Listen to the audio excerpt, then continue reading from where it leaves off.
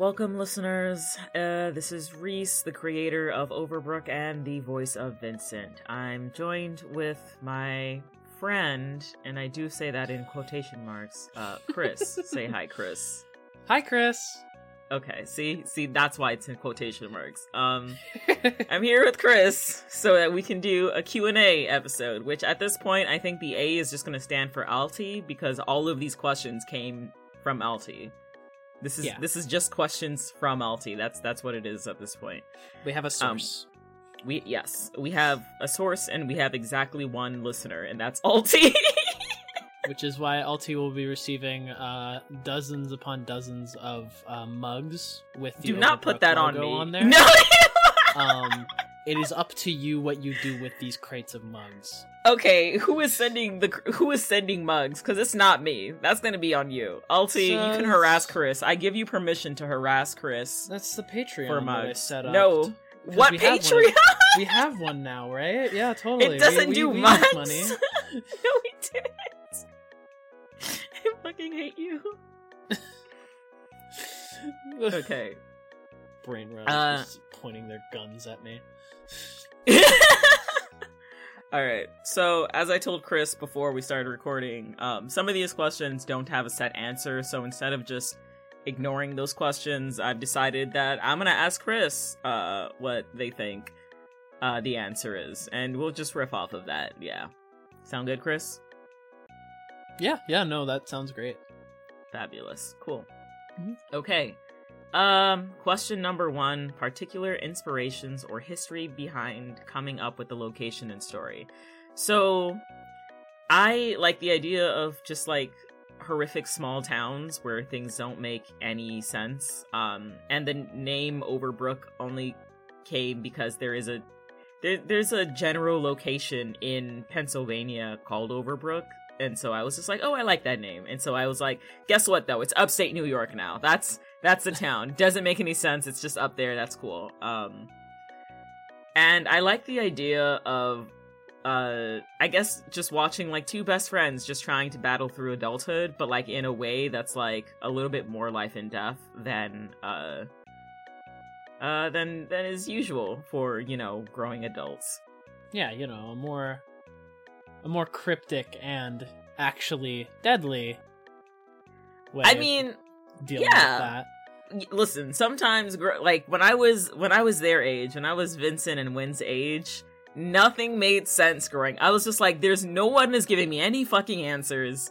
Everyone's just acting like what I'm going through is normal, and I swear to God, they are gaslighting the fuck out of me right now. And then I took that rage, and I held on to it for years and years and years, and now it's in Overbrook. Hey, I mean, you know, a lot of people have interesting ways of dealing with their problems. Yes. This is one of them. And that's okay, because Overbrook has been really awesome so far. Alright, question number 2 from Alti. Unexpected difficulties in making it into a thing from writing or production or acting, any of it. So I guess from writing and production, originally Overbrook was going to be twice as long as it actually is, so right now there's only 10 episodes per season. It was going to be 20 episodes per season, but I cut it down in half because I am the sole person writing it. I'm acting in it, directing it, and then I edit it by myself. There are some times when I have to hand off, like, the audio recordings to another audio designer or editor because I'm too busy. But, like, for the most part, I've edited, like, most of the content that you hear. Which is why in a lot of episodes I sound stupider than I actually am. Yes, precisely. I don't think we've had problems with, like, the acting part of making it a thing, because I think when you had the idea, you kind of reached out to me, and you were like, hey, you fit this role perfectly, actually. Yeah, you fit this dumbass friend persona very well. It's kind of like my thing. It's part of my charm. Yeah, absolutely. Which is why, you know, I'm so great and awesome and flawless. I wonder if the audience is gonna think it's flawless when they listen to the blooper episodes, because the Oh, bloopers. God.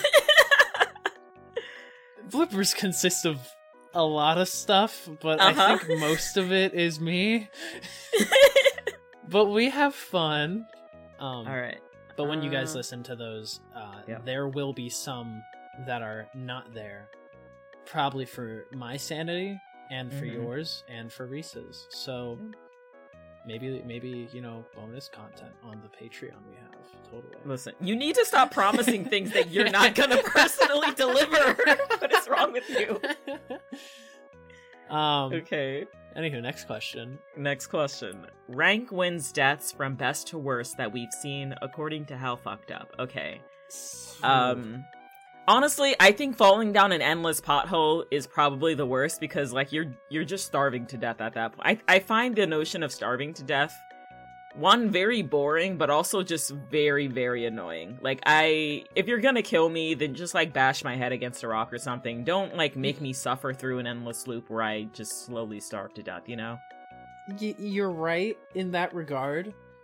I feel like for me it would be boring if that were to happen to me. However, I think my main complaint would be the fact that because I am eternally falling, I can't like lay down, because it's just air. So you'd be True. just uncomfortable, unable to sleep. I think my second answer to the worst would be having a spaghetti mimic tearing out of Wynn's body. As far as like the best death, I guess, like if we're doing like fucked up, as in like if the best death is like the least fucked up, I guess it would be I feel like the bus crash was instantaneous. No.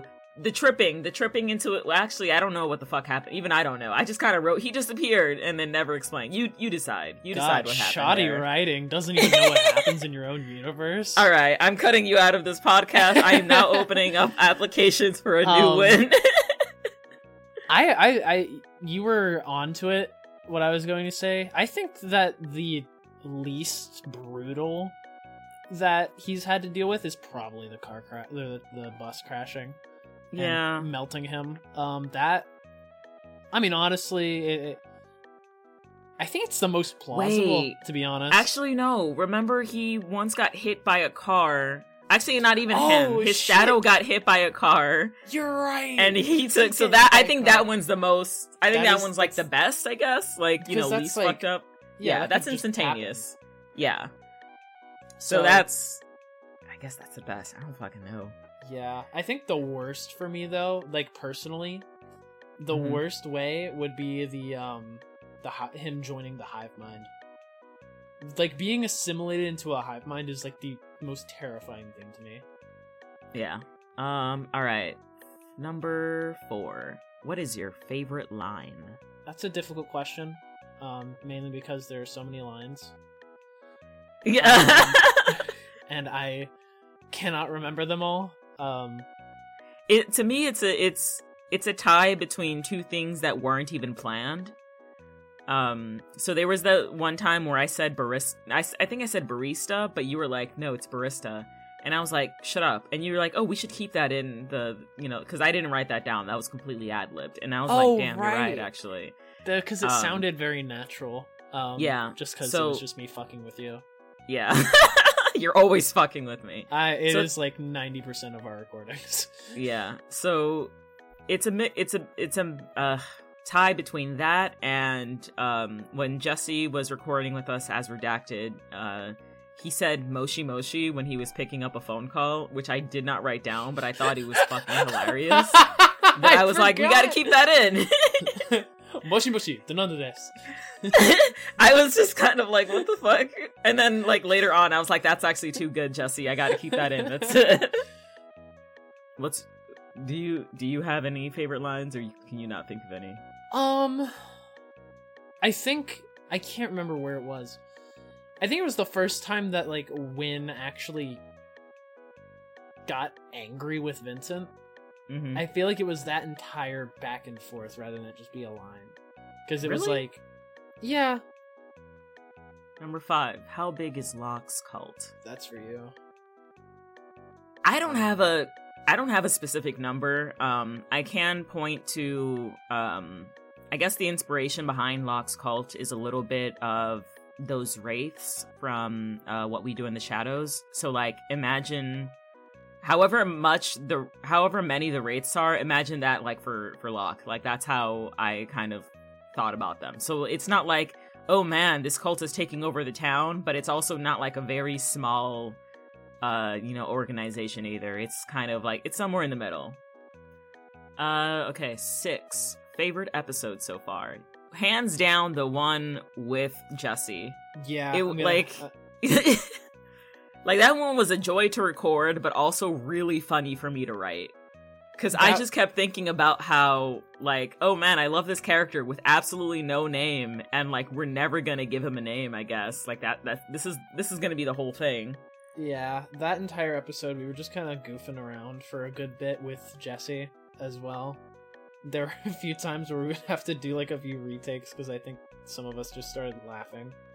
Another thing was fucking... What was the name of the other person that we worked with? Ford. Working with Ford. Ford is the voice of Locke.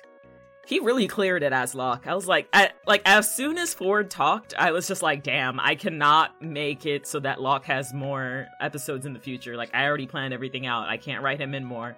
And then Ford kept talking, and I was like, fuck, I'm gonna have to bring Locke in more.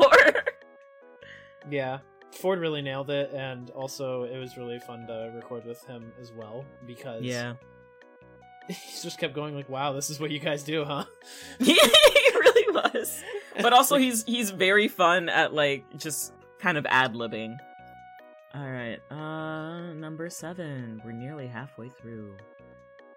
Where did Wynn and Vincent live before moving to Overbrook? So I had written... Oh wait, no, that episode doesn't come out yet. So I could say anything. Oh my Holy shit. Well, I didn't come up with a backstory. Well, no, Wynn does have a backstory. I didn't specify where he moved from. So, Chris, where do you think Wynn moved from? So Wynn strikes me as a person from South Dakota, specifically. Why South Dakota? He has a personality of someone that I would expect to grow up in a place that is cold. Okay. Because he spent a lot of time growing up, in my mind, just like, partying inside, quote unquote partying, living partying, life. Right? And I feel like Overbrook, since it's not like a warmer climate, but it's like not as inside demanding, I guess, for younger kids. I guess, yeah. I mean, because he would have grown up in South Dakota, so he probably wouldn't have gone outside too much. Right. But, like, he wants to, like, get out and, actually do stuff. He's always wanting to hang out with Vincent, so... Yeah, he doesn't strike me as one that wants to stay in, and usually I find that the people who... At least this stays true for me. If you've stayed in growing up, you get to a point where you want to go outside. You know what? That actually... Yeah, that makes sense. That definitely makes sense for him. Yeah, so... He wants to get out and see things, so... He according to canon, this very second is from South Dakota. At this moment, we have decided arbitrarily he's from South Dakota. Yep. Vincent... at some point in season 2, Vincent does state that she lived in Syracuse before moving to Overbrook. So she's been kind of in New York all her life. Yeah. Number 8. Will we hear more about the infamous summer camp with the painting that almost killed Wynn? I'm gonna go ahead and say no. But Chris, tell me what you think happened at that infamous summer camp. And why that painting almost killed Wynn, or even how. Love that it's on me. Yeah, I mean, I want to hear from you. Like, I want to hear, because half the time you come into a recording session not knowing what the fuck we're recording. I like to surprise myself. You do surprise yourself, like, consistently.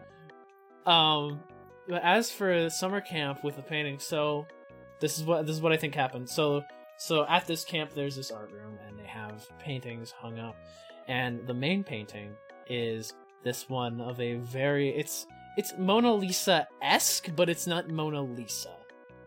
If that makes sense. I mean, I can imagine, but go on. And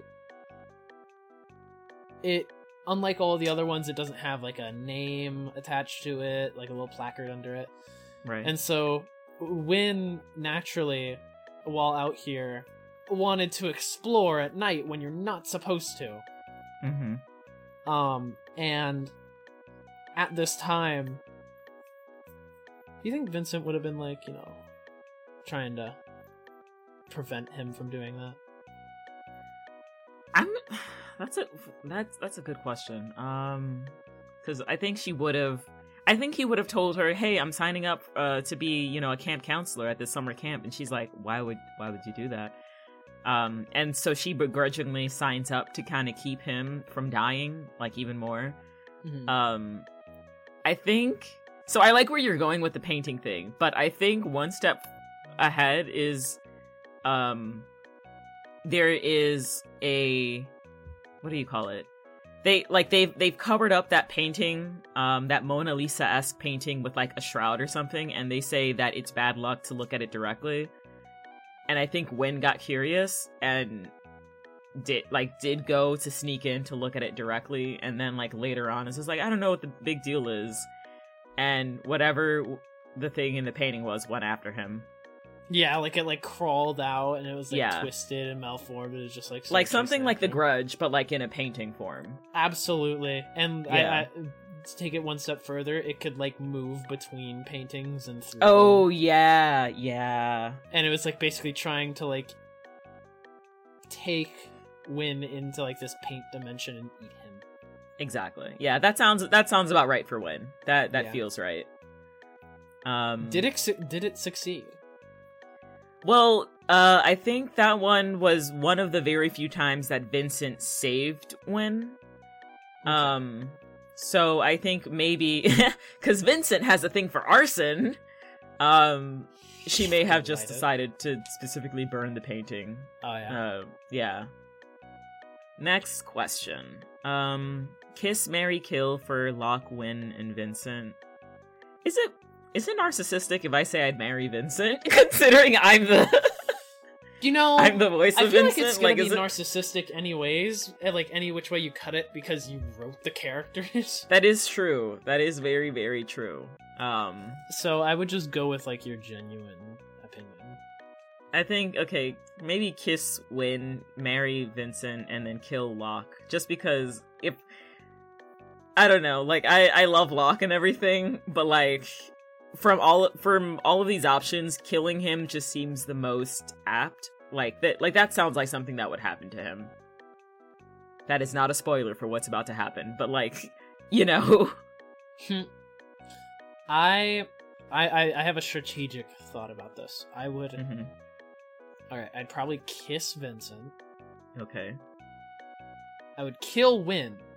However, if you kill Wynn, he just comes back. That is true. I didn't think about that. Okay. And then I would marry Locke, because if you're married to a cult leader, how fucking powerful are you? I mean, like, come on. Okay, he's also like a theater kid, so I hope you're ready. So is like my husband in real life. So okay, I have no problem with this. Number 10. How often do normal new people wander in? I guess that's mostly for me.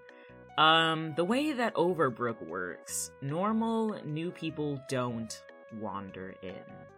If you're in Overbrook, there's a reason for it. But that's all I'm gonna say there. Next question. Most unexpected fan reaction. Chris, do you want to start this one off? Oh, no. It's the Mpreg fan art. I hate it. I don't like it. I don't like that it was made. I don't like looking at it. Yeah. I mean, we have the other audio editor to blame for that one, because I think they did pay someone to make that fan art. So, yeah, that's definitely the most unexpected reaction that we've ever gotten. Yeah. So bad. Number 12. Are we gonna find more stories about Overbrook's past? Will we hear more about the mine and the town's origins? Yeah, I guess. This is a yes or no question. Yeah, you're gonna hear more about it. Okay, number 13. If they were magical girls, what would their power be? Locke would definitely have, like, precognition. Like, that would be his power, I guess. Definitely. Yeah, Vincent would have the power of, I don't know, fire and explosion. She seems to, have that going for her. Just a lot of, fiery energy. I can agree on that. When would... I'm still fucking thinking about this. I like, there's so many options for him. I don't know if, like... I think he would have the power to control emotions and convert them into energy. Okay, that's very specific. Control emotions? Yeah, like can he can read he kind of like an empath. Oh my god, he's not one of those. No, he's I'm not one empath. of those. I'm an empath, don't worry. I'm sure everything is fine. Fucking gets decapitated. And then Locke's just like, I saw it coming. I think his power would be a little bit along the lines of regeneration. Alright, next question. What does Einstein the cat look like? Einstein the cat is just a regular black cat. That's it. Like, he just looks like a regular fucking black cat. There's no, later on, I'm, describing Einstein, and it's like, oh yeah, so his tentacles are, and it's just like, whoa, a cat does not have tentacles. This is not like a Welcome to Night Vale situation. This is literally just a black cat that, for some reason, acts very human. And then, last question. Favorite side character and why? Chris? Redacted! I think we had that same choice, just... Absolutely. He's so fucking goofy. He's so goofy. If y'all have not listened to the entire season yet, Redacted is in episode 8, but he's just such a fun character. Alright, well, and that is the end of our Q&A, which is just questions for Alti, I guess. Yeah, that's pretty much it. Yeah. Please, God, ask us more questions, people. For after next season, I'll open up questions again. But yeah, thank you all for listening, and I cannot wait to bring you season 2. Bye! Bye!